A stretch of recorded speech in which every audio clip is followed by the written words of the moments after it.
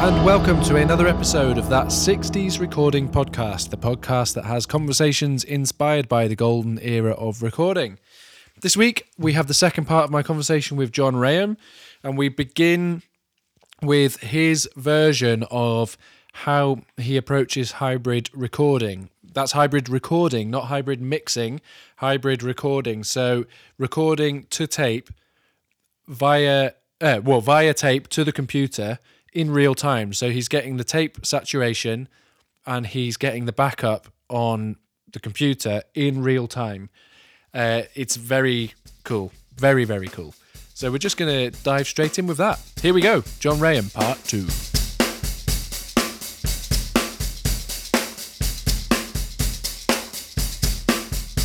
Thinking about how does your hybrid setup work?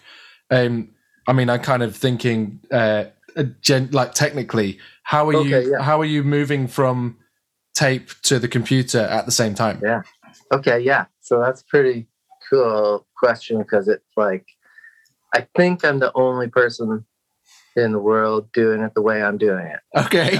And I think it's the best way in the world because so I've got a 2-inch 16-track Ampex MM1200, which is kind of the sonic holy grail of large format of tape formats, like 2-inch 16-track, and that thing is all discrete. There's no chips in it. It's just a beautiful machine, except for the transport. Like it's, people used to say MM must stand for master muncher because it's like notorious for being sluggish, super hard to punch in on. There's no auto locate. There's nothing. Right? It's a very primitive transport. I mean, it is servo controlled, but it's fairly primitive. And then I also have a Scully 1/2-inch 4-track, which is what they had at Stax. So it's just got that splat.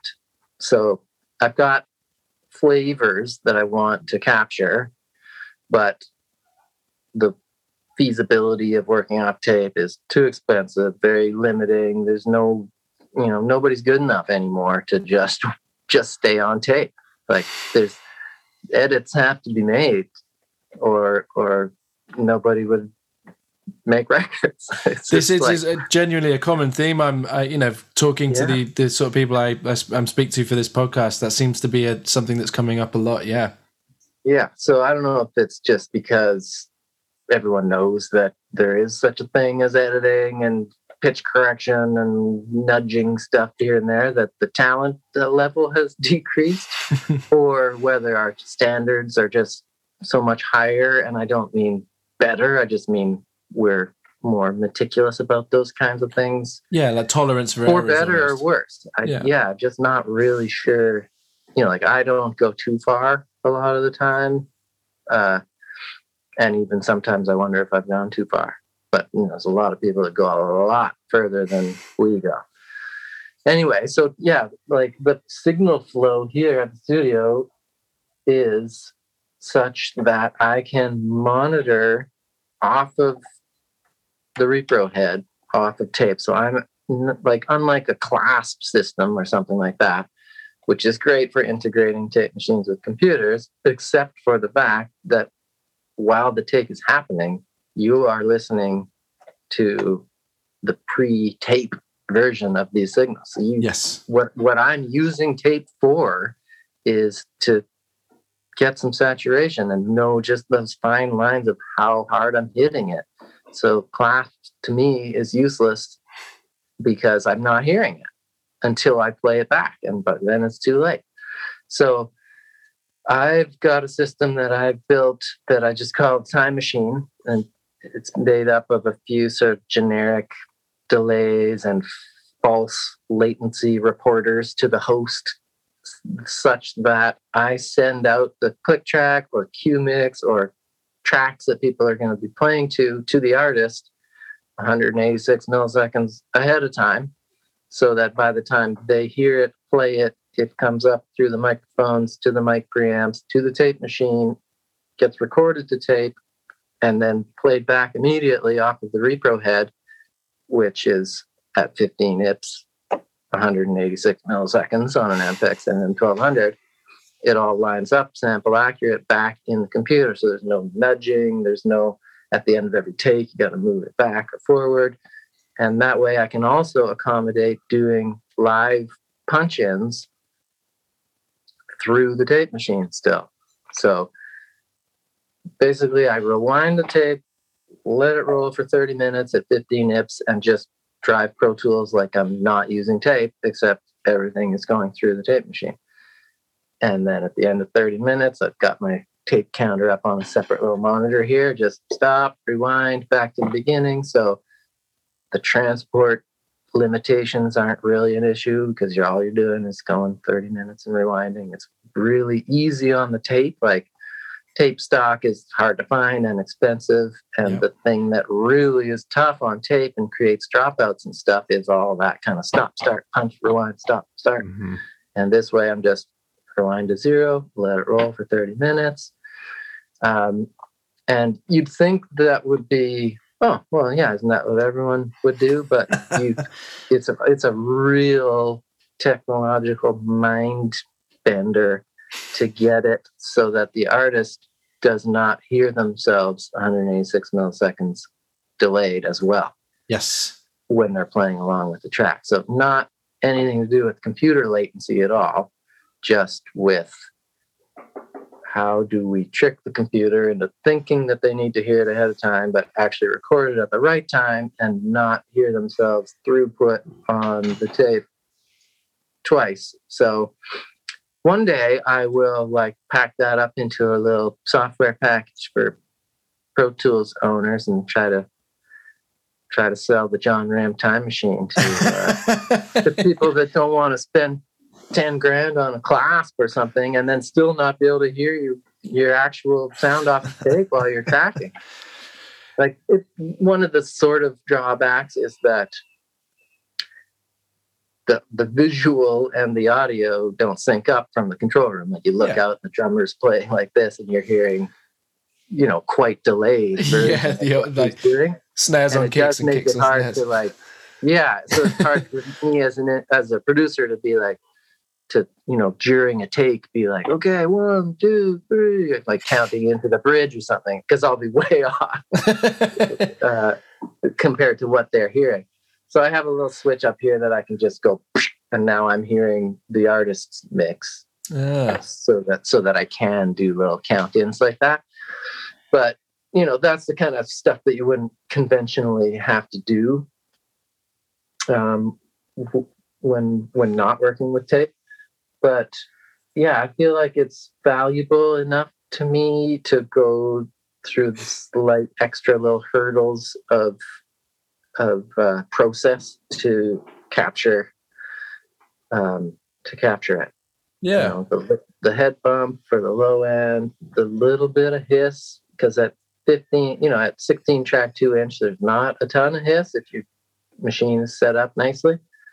But yeah, just those flavors that you can't get otherwise. I mean, there's some pretty good tape saturation emulation plugins and stuff, but there's nothing quite like it, and it's there from the start this way. You're not like, oh, well, later on I'll kind of make that sound cool.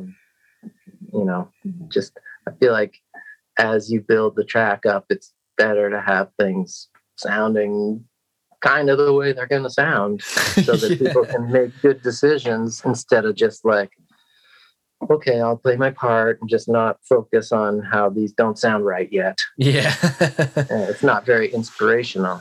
That's another thing too, with, when the artists and musicians see the tape spinning, it's slightly more real. They're like, oh, this is like a thing that's real, and not just turning it into ones and zeros immediately, even though you are. Yes.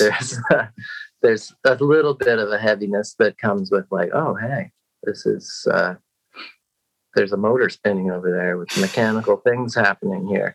Yeah. And they sort of bring a step up. And that's another thing about like the studio stuff is definitely like, great microphones are great.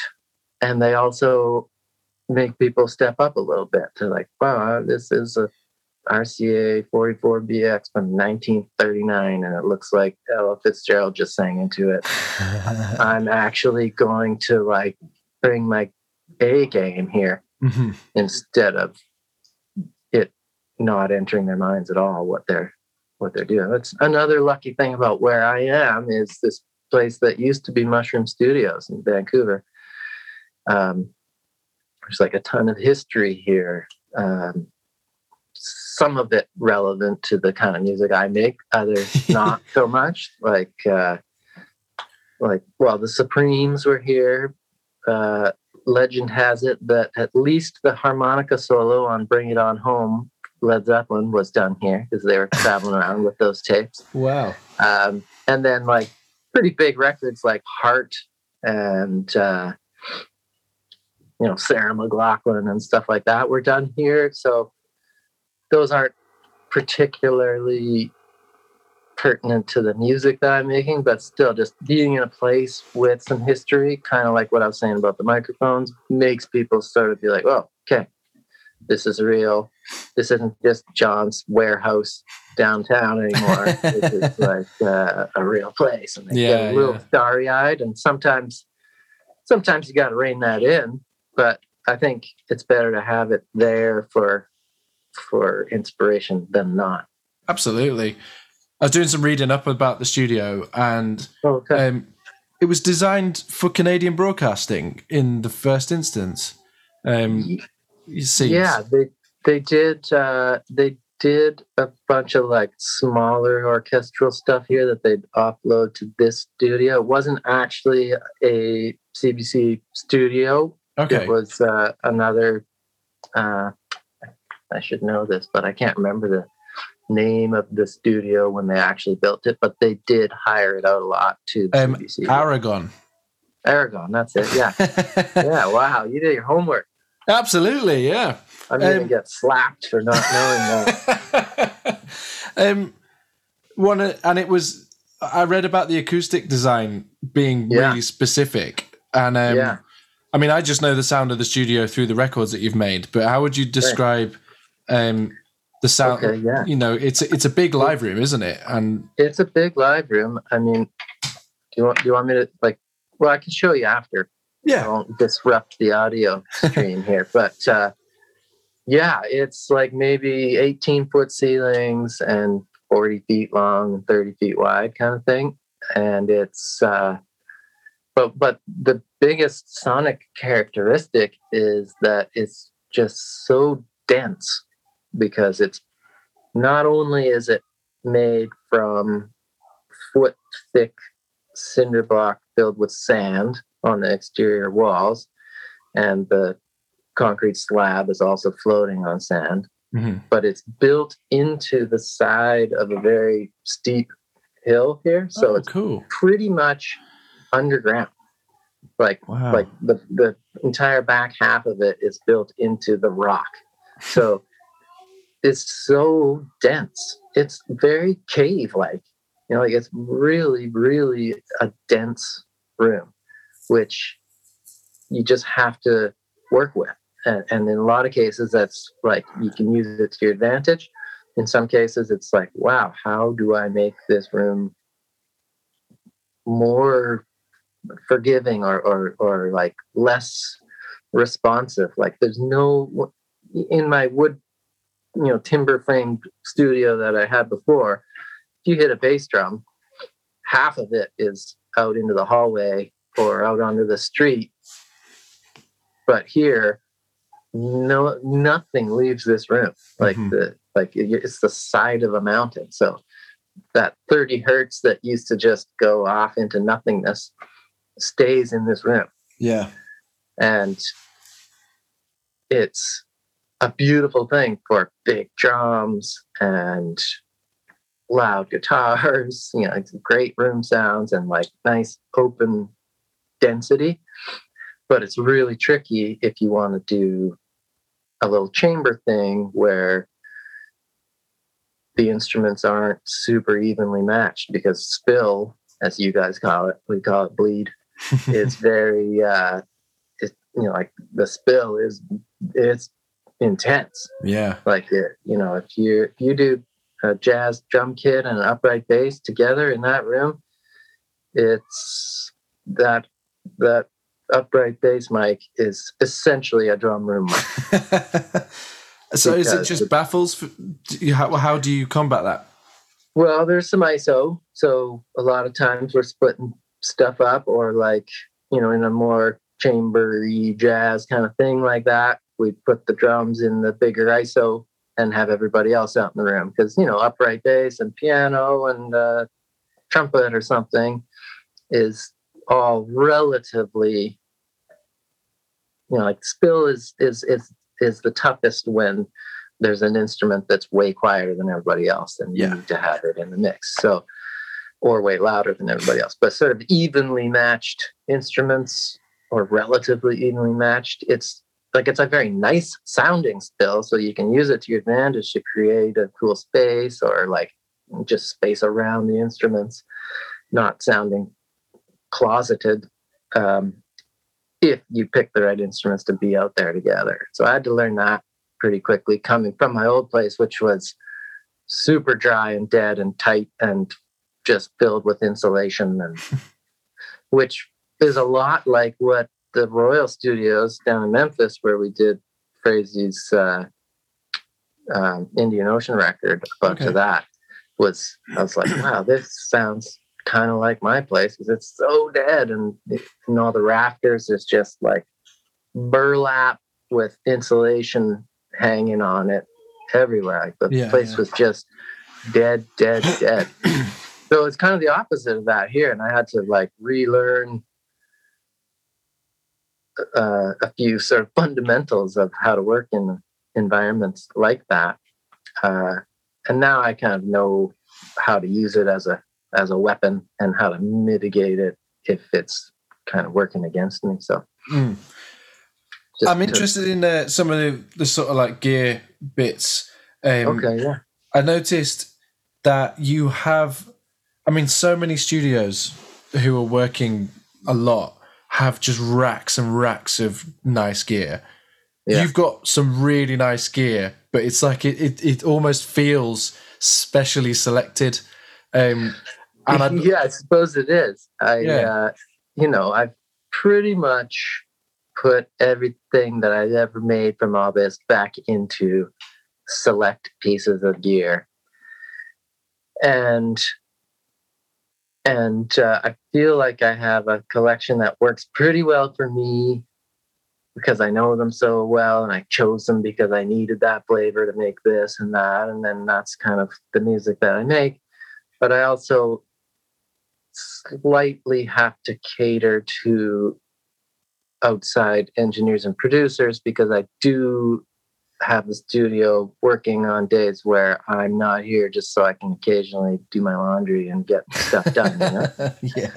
So it's nice to have some toys that I don't necessarily love, although looking around the room, there's not too many. I can't really think of anything that I bought for someone else, except for maybe this Focusrite Red 3 that I never use. But even that can be cool sometimes.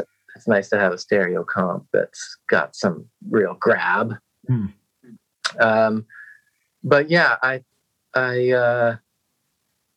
feel like the choices that I made were based a lot on researching sounds that I loved and trying to get at them. The order of importance in achieving those sounds is the source first. Like, you're not going to make 7-string Ibanez played through a PV Rage sound like a 57 Strat through a 60s Deluxe. No. So you got to get the source right, and then you can worry about what mic pre's and mics and down the chain you're using.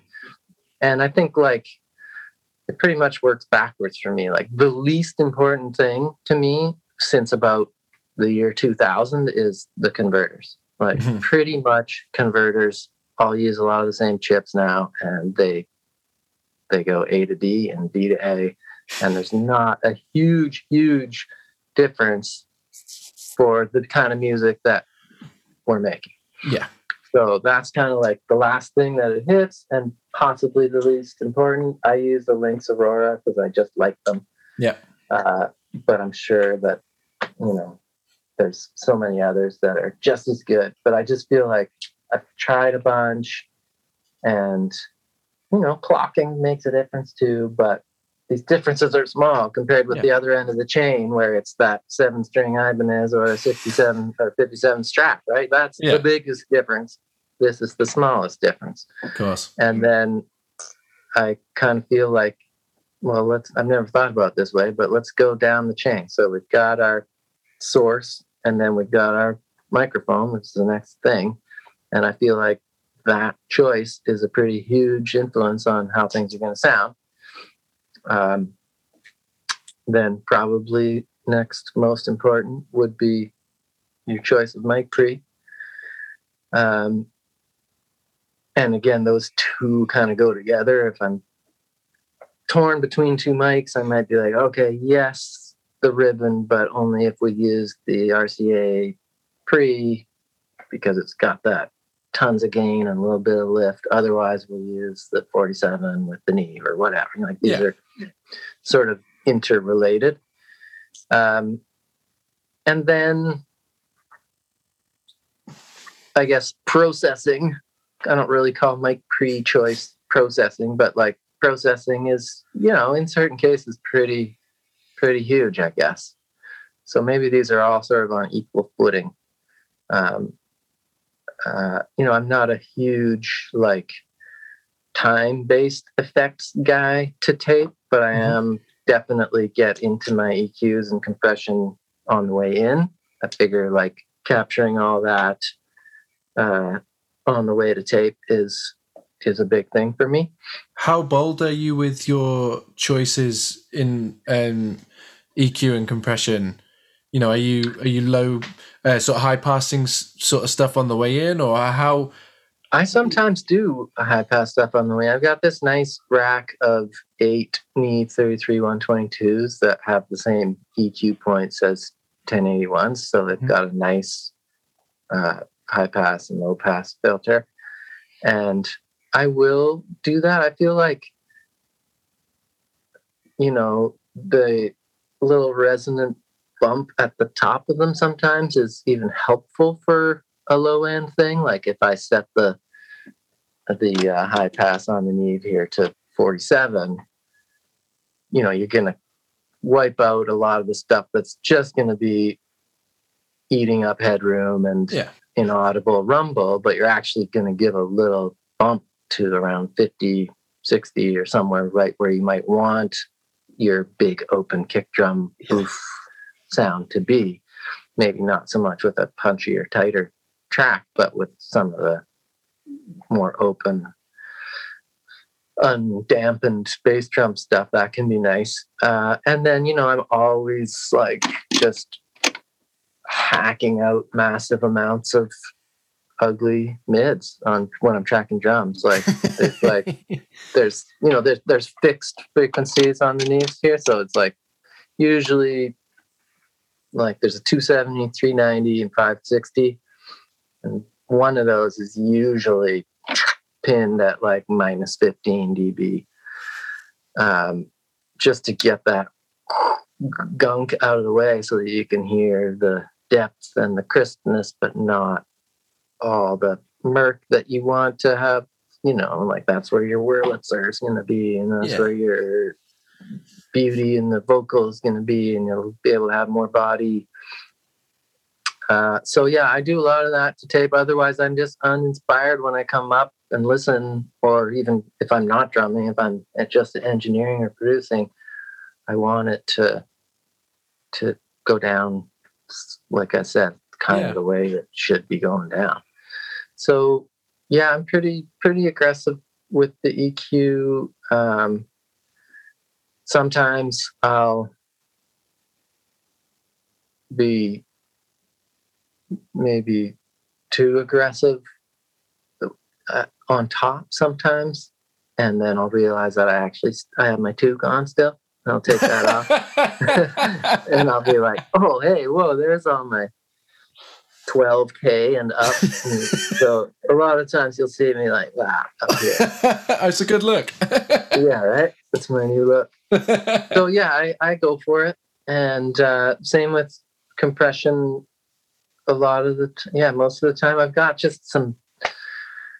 And again, like with the comps and stuff, you're giving that back to the artist in their cue mix. So if they're not hearing how that's going to sound because you're going to do it later, it hugely affects the performance. Yeah. So if you know that's what you want and you know they're going to react with it and to it, then I think you should go for it.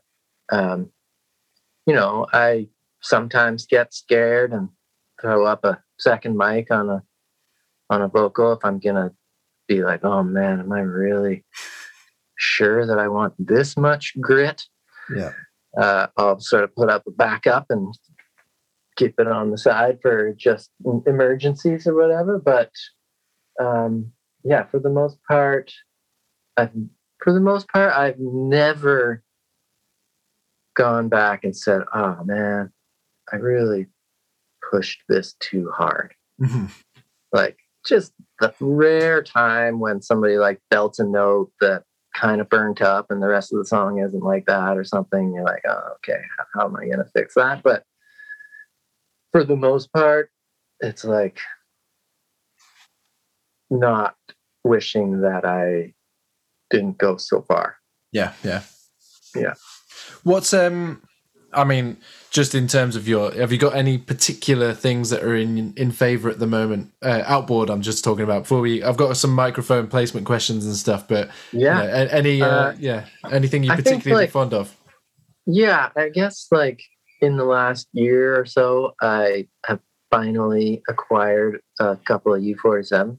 Oh yes, and it's a game changer, It really is. Like, I know I say that every time, like, I'll get like, I'll get any piece of gear and be like, wow, this is a real game changer. But in the case of the 47s, I do feel like, for many reasons, it's a game changer. Like, again, the artist has a wow factor, and just the depth and beauty of the performance, I feel, is captured so well. The actual sort of built-in compression from that tube is unbelievable, and I don't think you can recreate it with anything else. And just the sort of overall EQ shape of that microphone fits the human voice so well, I find. Yeah. It's like it definitely I don't want to say hypes because that's the wrong word, but it it enhances. It's like it's doing something. Yeah. And there's the occasional voice where you're like, we don't need to do something to this voice. We just need to get it down great. Yeah. And for that, I'll reach more for the Sony C37A or U67. Yeah. With a little bit of shelf at the top, maybe on the 67. But for most guys and a lot of girls, the 47 is just kind of great. So yeah, that's been a big one. I mean, I just love these Neve 1290s that I have. It's the preamp section of 1073s. Mm-hmm. The Scully was a revolution for me. Just the way that thing breaks up is so unlike anything else, and I couldn't really figure out why for the first while. And it's not actually in the tape electronics of it. It's just in the amplification section of it. It's all germanium transistors, so It's like literally distorts differently than silicone. So even not rolling tape, just going through those things imparts a distortion characteristic that reminds you of those records that used them heavily, like the Stax stuff. Like when you hear the kind of distortion on those records, I think it's the germanium transistors in the Scully more than hitting the tape too hard or overloading the mic or whatever. So and just figuring out when to use those and how to use those to your creative advantage, I guess, is the game, and not to overdo them so they're not special. Yeah. I had a friend build me, he's my main engineer here, second in command, Eric Nielsen. He's also a great tech. He built me a couple of Rev D 1176 clones that we sourced the actual input and output transformers from original URI units. So cool. They pretty much are Blackface 1176s. Like the design's the same, the circuit's the same. Sure, the resistors and capacitors are of a different era, but the input transformers are such a big part of that too. So I feel like, those are probably as close as I need to get to Blackface 1176, unless someone just drops 10 grand in my lap for no reason. But I think there's other places that would go before, because it's just doing that thing for me. So, I mean, I'm not really a clones kind of guy, but those ones, for some reason, I feel like I'm pretty happy with. They sound like they're kind of special anyway. You know, they've got a little bit of a story behind them. So, they might be a clone, but they're personal to you. Yeah, there you go. And then the other one that was big for me was the V76 mic pre, which is just kind of a beautiful, beautiful thing. Like, for the longest time, you know how you go in the studio and you're kind of trying to get your bearings and you got a lot of elements kind of coming in at you at once. There's a band setting up and you kind of getting some guitar sounds, some drum sounds and bass and vocals or whatever. And you're like, hey, where am I? Like, what, is this bright or not bright? Or is it enough bottom end here? I know it's my own studio and I should know these things and I could put on reference tracks and whatever. But for the longest time, my reference has kind of been a P bass through the V76 into the stay level compressor. And it just always sounds great. It always sounds full. It always sounds strong. So once take 2 seconds to pull it up. So I bring that, I'm like, okay, that's where I'm that's what I can build my reference on for how much depth this kick drum needs and stuff like that. And then kind of since the 47s came along, those have become a secondary reference where it's like, okay, I'm sure I'm dialing acoustic guitar right now, but I need to hear the singer sing again. And I don't need to hear him sing into a 58 just because it's scratch and he's in the ISO booth. I'll set up the 47 for the scratch because I need to know how to treat these other sounds based on what he's actually going to be doing. Yeah. So, I used to be like, singer, who cares? Put him in the booth with a 58 while we get the important stuff down,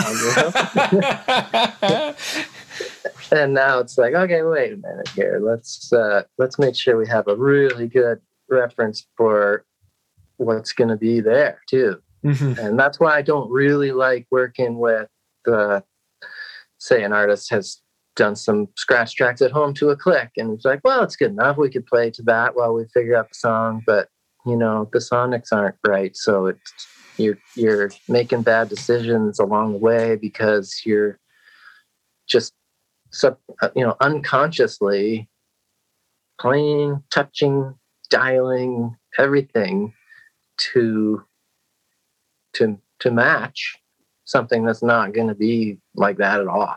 Like Absolutely. It's a DI'd acoustic and a 58 or whatever. Yeah. So it's like, it just doesn't work. So if at all possible, I'll get them to just come in quickly and recut it, or sit in the booth and play along if it's not going to be too taxing on them. But yeah, those are kind of, maybe things that they tell you in day one of recording school, but I've come upon them honestly by figuring out over time that, okay, this is important. You got to make sure that everything that's coming into your ears is a reference point. So you got to make sure they're close to what they want to be. Yeah, I love it. I mean, I want to speak. In fact, before I ask you about this, I want just talk about your Studer console. It's not something you see enormously often, but it's such a beautiful thing, and I bet it sounds incredible. I'm glad you think so. Yeah, it's it's a 189. Turns out, not an 089, which is like from about 71. Okay. And again, it's all discrete. There's not one chip in the whole thing. Even the op amps are like discrete. They're just on these cards of caps and resistors. So it's all right there. Everything is serviceable. All the modules come out. I got it from a guy down in Portland who, I don't know if he's the one that brought it into the States, but it was originally at a radio station in Basel. Oh, so interesting. Like it's, they're a Swiss company, so it's not surprising that it was just across the border there. But one of the distinguishing features is that in the armrest on the front of the console, there's ashtrays built in. So that's kind of cute and everything until you pull out all the modules and see all the black, smoky tar on the gold contacts. Wow. So step one was a lot of cleaning to get rid of some sort of intermittent contact issues. But I guess one fortunate thing is that the gold plating on all the contacts on these Swiss desks was very thick and deep. So as you're using a little bit of, eraser or contact cleaner to get rid of the smoke and filth, you're also removing a little bit of gold plating usually. But it was pretty rich in gold, so I didn't do much damage cleaning this thing. And then it's kind of also cool. I don't know how gear talk we want to get, but all the way, do it. Oh, okay, cool. So sort of refurbishing or rehabilitating this console, I, would still sort of find that channel's still funny. What's going on? And I've replaced this, and I've done that, and I've cleaned this. And the Achilles heel of these is the relays. So at the top of each module, there's a selector switch that selects your input, whether it's line input, or microphone input, or the tone generator. And those switches they are just contacts, like gold contacts on a switch, but they activate a relay. And the audio signal actually passes through the relay. So after much cleaning of contacts and switches and connections, it turns out that, and they're sealed too, those relays, so you can't really get in there and do much except wreck them, which I found out. But fortunately, there's some guy in Italy who is building drop-in replacements, and they're not cheap, and there's like 3 per module times 16, so it does add up, but so worth it because I was like sourcing old op amps. It's the same op amps from the Studer tape machines, the A80s. So I was like finding old decrepit A80s and like blindly buying the op amps off the guys on eBay. And they're like, "Are you sure you want these things?" Yeah. And I'd put them in the console, and it's still intermittent. It's like, oh man. So, I mean, this was sort of the first major piece of serious equipment that I got, and it sort of launched my tech journey as well. Like diving into that Studer manual was a revolution for me. Like it's a heavily documented piece of equipment, right? They're very meticulous with the manual. So it's really great for learning about reading schematics and understanding block diagrams and all that kind of stuff. So I feel like the mistakes I made along the way none were catastrophic, and the learning was huge. And I eventually got to the place that I needed to get. So it was a good journey. All the while it was sounding great. Just, a few channels like, why can't you all work? So I kind of, for the first while, I treated it as like a split console. So I separated off the input modules and just used them as mic pre-EQs, and then just had a bank of faders for basically either sending stuff to tape or levels, and they're all available to me on a patch bay rather than direct connection from input module to the fader below it. Mm-hmm. But now I have the option of both, and it is nice to have when you get into some more creative stuff like pinning one of the Neves and high or low passing it all and sending it to tape, and you're after the breakup of the Neve pre, but you don't want tape saturation. It's nice to have a fader in the way to be able to pull something back, so you're not also clipping tape. You're just clipping. Like a lot of what we do is various types of saturation explorations, whether we know it or not. Really, I think the way things distort, even subtly, is a huge part of why we pick a piece of gear for this or pick a piece of gear for that. Back to the Studer though, it's the EQs are very the shelving is really nice and gentle, and the one selectable mid cut and boost is also very wide Q. So it's not great for like sucking out the 150 hertz that you don't want in a kick drum or something, but it's definitely good for sort of broad boosts and cuts of musical regions that you want to accentuate. And there's other tools for those more surgical cuts for sure. Mm-hmm. It sees a fair bit of action, but I do not mix on it. I have summed through it a bunch, which is cool, but I kind of feel like we're at this point where large format consoles aren't really, and this is not a large format console really, it's 16 by 8. So, sometimes I fantasize, if I sold everything I own and bought a 80 series Neve, okay, so then what? I have maybe 40 channels. Like, what's the last record that I made that had less than 40 tracks on it? It's kind of get to that point where you're going to be in the box anyways. Yeah. So unless you have an SSL that's, 64 inputs or more, I don't know how much outboard mixing is happening. And I think you're seeing it in the market too. I think you're seeing, people offloading their, large format consoles and attaching big names to them and stuff too, to make sure the price is right. Yeah.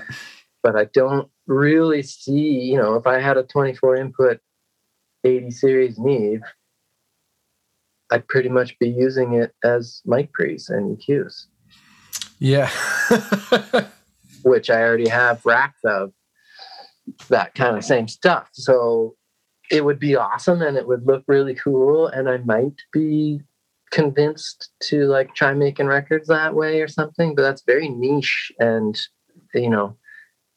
to survive in this world right now. Maybe niche is great, but I feel like I'm niche enough, and I need to be able to accommodate 100% recall and other engineers that are just used to working in Pro Tools, and then don't have this giant power sucking 80 series Neve that needs constant upkeep and everything. Yeah, no, I hear you. I think you're absolutely right, and you just can't argue with that. I think it works. It works absolutely fine.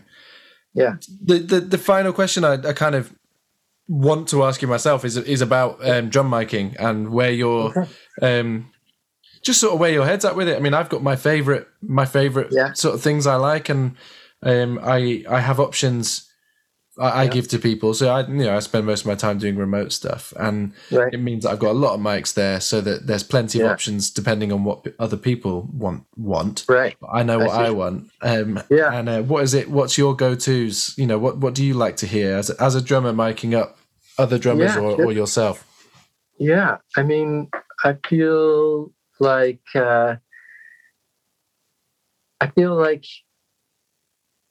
it's almost like it's sort of dependent on not just the material and the drums or whatever, but kind of like the day and the what's gonna kind of inspire me. And sometimes that's maybe not a great thing, but I do, I'm just going with the RE20 today. I just want to see that on the kick drum or whatever. And then maybe I change it out later, but I feel like I get a little idea in my head about how I think this record is going to go down. And it'd be cool to like take a slow motion snapshot of what synapses fire when you make those instant decisions that are going to shape the whole entire record, but pretty much like happens in a flash of like, okay, I'm going to detune bass drum, piece of paper on the snare, like towels on the toms, dynamic mics up tight, whatever. It all just kind of happens like that. If you break it down, maybe there's reasons or not, but you also just kind of have to be inspired or your day is going to be blasé. So if you're just like, hey, you know what? I got this cool thing. I want to try to work it in, but I'm going to put it on a separate channel in case it sucks. Then at least that's what's kind of like a little secondary motivator for you on the techie side of things. There's nothing that a techie likes less than just doing it the same every day. Mm-hmm. So it's like, we're going to try this and try that. And oftentimes in the end, I'll look at a mix and be like, okay, that channel's muted, and that channel's muted, and that channel's muted. And what am I left with? I'm left with outside kick, snare top, mono overhead, stereo room. And amen. Right? Like, sometimes, like I have the luxury of putting up a few too many things so that we have the choices later, and sometimes they come in handy. And then it's just what do you put in those positions and how do you treat them is sort of way more dependent on the style and the sound and what's going to work for the project. But one of the things that lives with that like gets a lot of use for mono overhead here is that Neumann CMV 653. Okay. Yeah. It's, people sort of say it's like the E47's baby brother. It's actually its grandfather because it's pre-47. Yeah. Well, that's not necessarily true. The capsules that are on them, it's like those lollipop ones, right? Yeah. And so I have the M7 capsule in that, which is what is in a U47, but the entire amplifier body part is totally different, different tube, different design, different everything. But it is soft enough, I guess that's probably the M7, that it can be pinned pretty hard, hit and tape with a bit of crunch, and not get away from you on the transients and the brightness and the harshness. And it just kind of becomes this, like, as you bring it up, there just becomes more density in the drum track. It's like, oh, there, it's all kind of there now, instead of these isolated kicks and snares. And sure, their fundamentals are strong, but there's no like forwardness to them. So I guess, like, you know, I don't have any too wild things that I do with the close miking. I have a D12 and a D20 that I like outside the kick. I have a FET 47 that I like outside the kick, and I have an RE20 that I like outside the kick. Mm-hmm. Some of the stuff that I do, I'll like literally remove the resonant head, throw in a couple of pillows, jam the RE20 up close. RE20s are wild because they really don't have proximity effect. Mm-hmm. Like, the design of the microphone is such that there's way less of that overwhelming woofiness as you get it close. So I feel like you can get close to get a lot of detail without too much overwhelming low end that's gonna, you know, make tape react funny or compressor react funny. So those are my sort of kick options. Although on the Crazy record, the newest one, most of what we're hearing is RCA 44BX ribbon. Okay. Out front of the kick, like 2 feet out. Wow. Yeah. So I mean, obviously that's testament to you as a player balancing yourself and you know. Yeah. I mean, it's surprisingly still very kick. When you solo that mic up, it's like, wow, that sounds like it's like right there as a kick mic. And, you know, ribbons are kind of cool that way, in that the nulls reject a lot of the outside world. I actually think we ended up putting a little soft baffle on the backside, because, you know, figure 8 ribbon in a room like this is going to be picking up a lot of what's over in the opposite direction of the bass drum. Mm-hmm. So a little baffle on that side to make it more like a cardioid microphone facing the kick drum. But yeah, a lot less spill from the sides because of the null. And then snare drums, only when I'm playing drums will I use that CMV as a snare mic occasionally too, because it's like got a delicacy but fullness that's right there for you. But, you know, in most situations, I use SM56, which is like a 57 but with a hinge on it. I swear there's no difference except for the hinge and the fact that they're all old, so they have the original input transformer or output transformer, and you know, the original manufacturer, like they're all made in the USA and stuff. So I like those for snare. Occasionally I'll deviate and use 441 because they're hypercard and it's like right in there and there's a lot of thickness and stuff. That's if I'm, you know, going for like a real tight, almost kind of, I don't know. I think when I pull those out, I think of like Fleetwood Mac Rumors kind of drum vibe. So I'll go there. And then, like I said, the mono overhead, but I always do have stereo pair up, usually in XY or ORTF. I don't really do spaced overheads much. And those are usually the brass capsule 414s, like the 414 EBs. that I have just because they're kind of scooped out already and provide a lot of detail.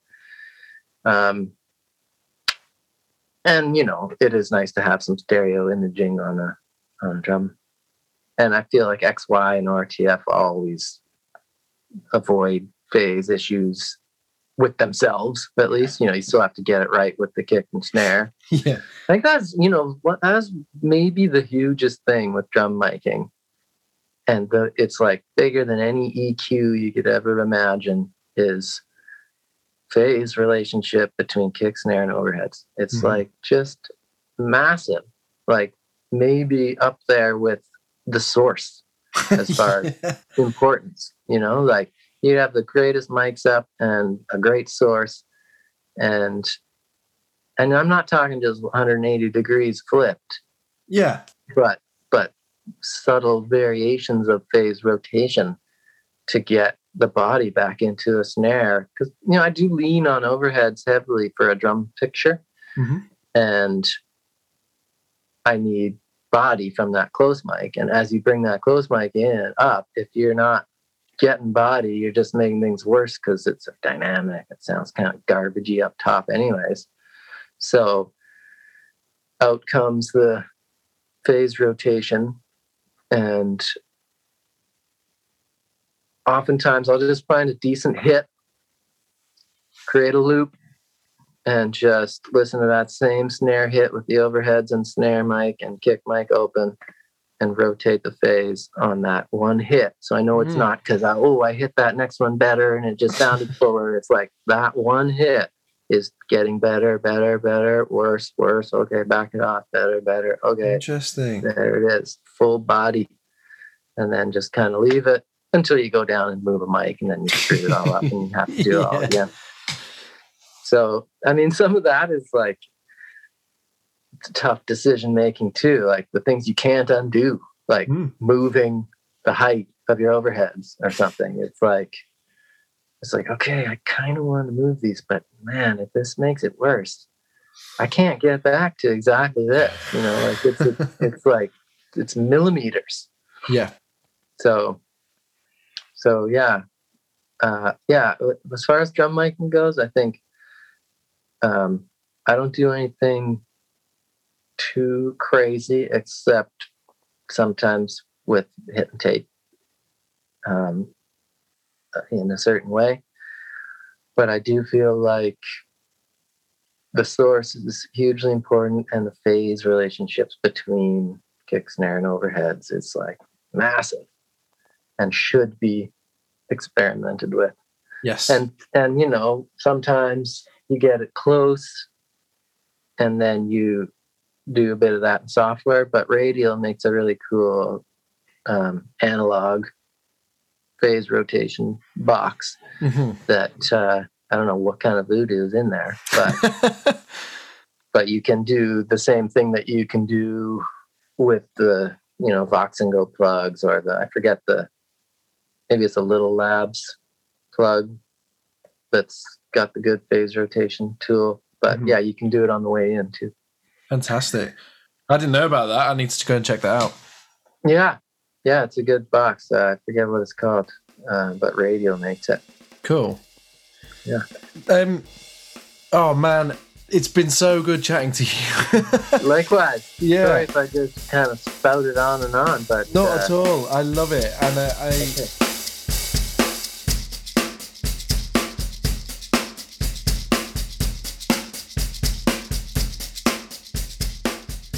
There we go. I do hope that you enjoyed that conversation and took a lot of notes. I think it's going to be an expensive year for me.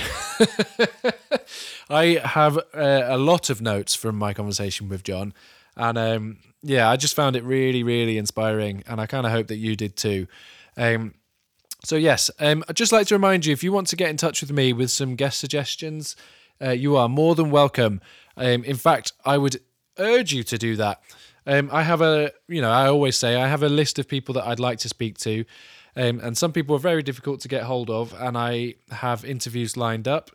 But I also like to hear the suggestions from you, because I want it to be a sort of collaborative process.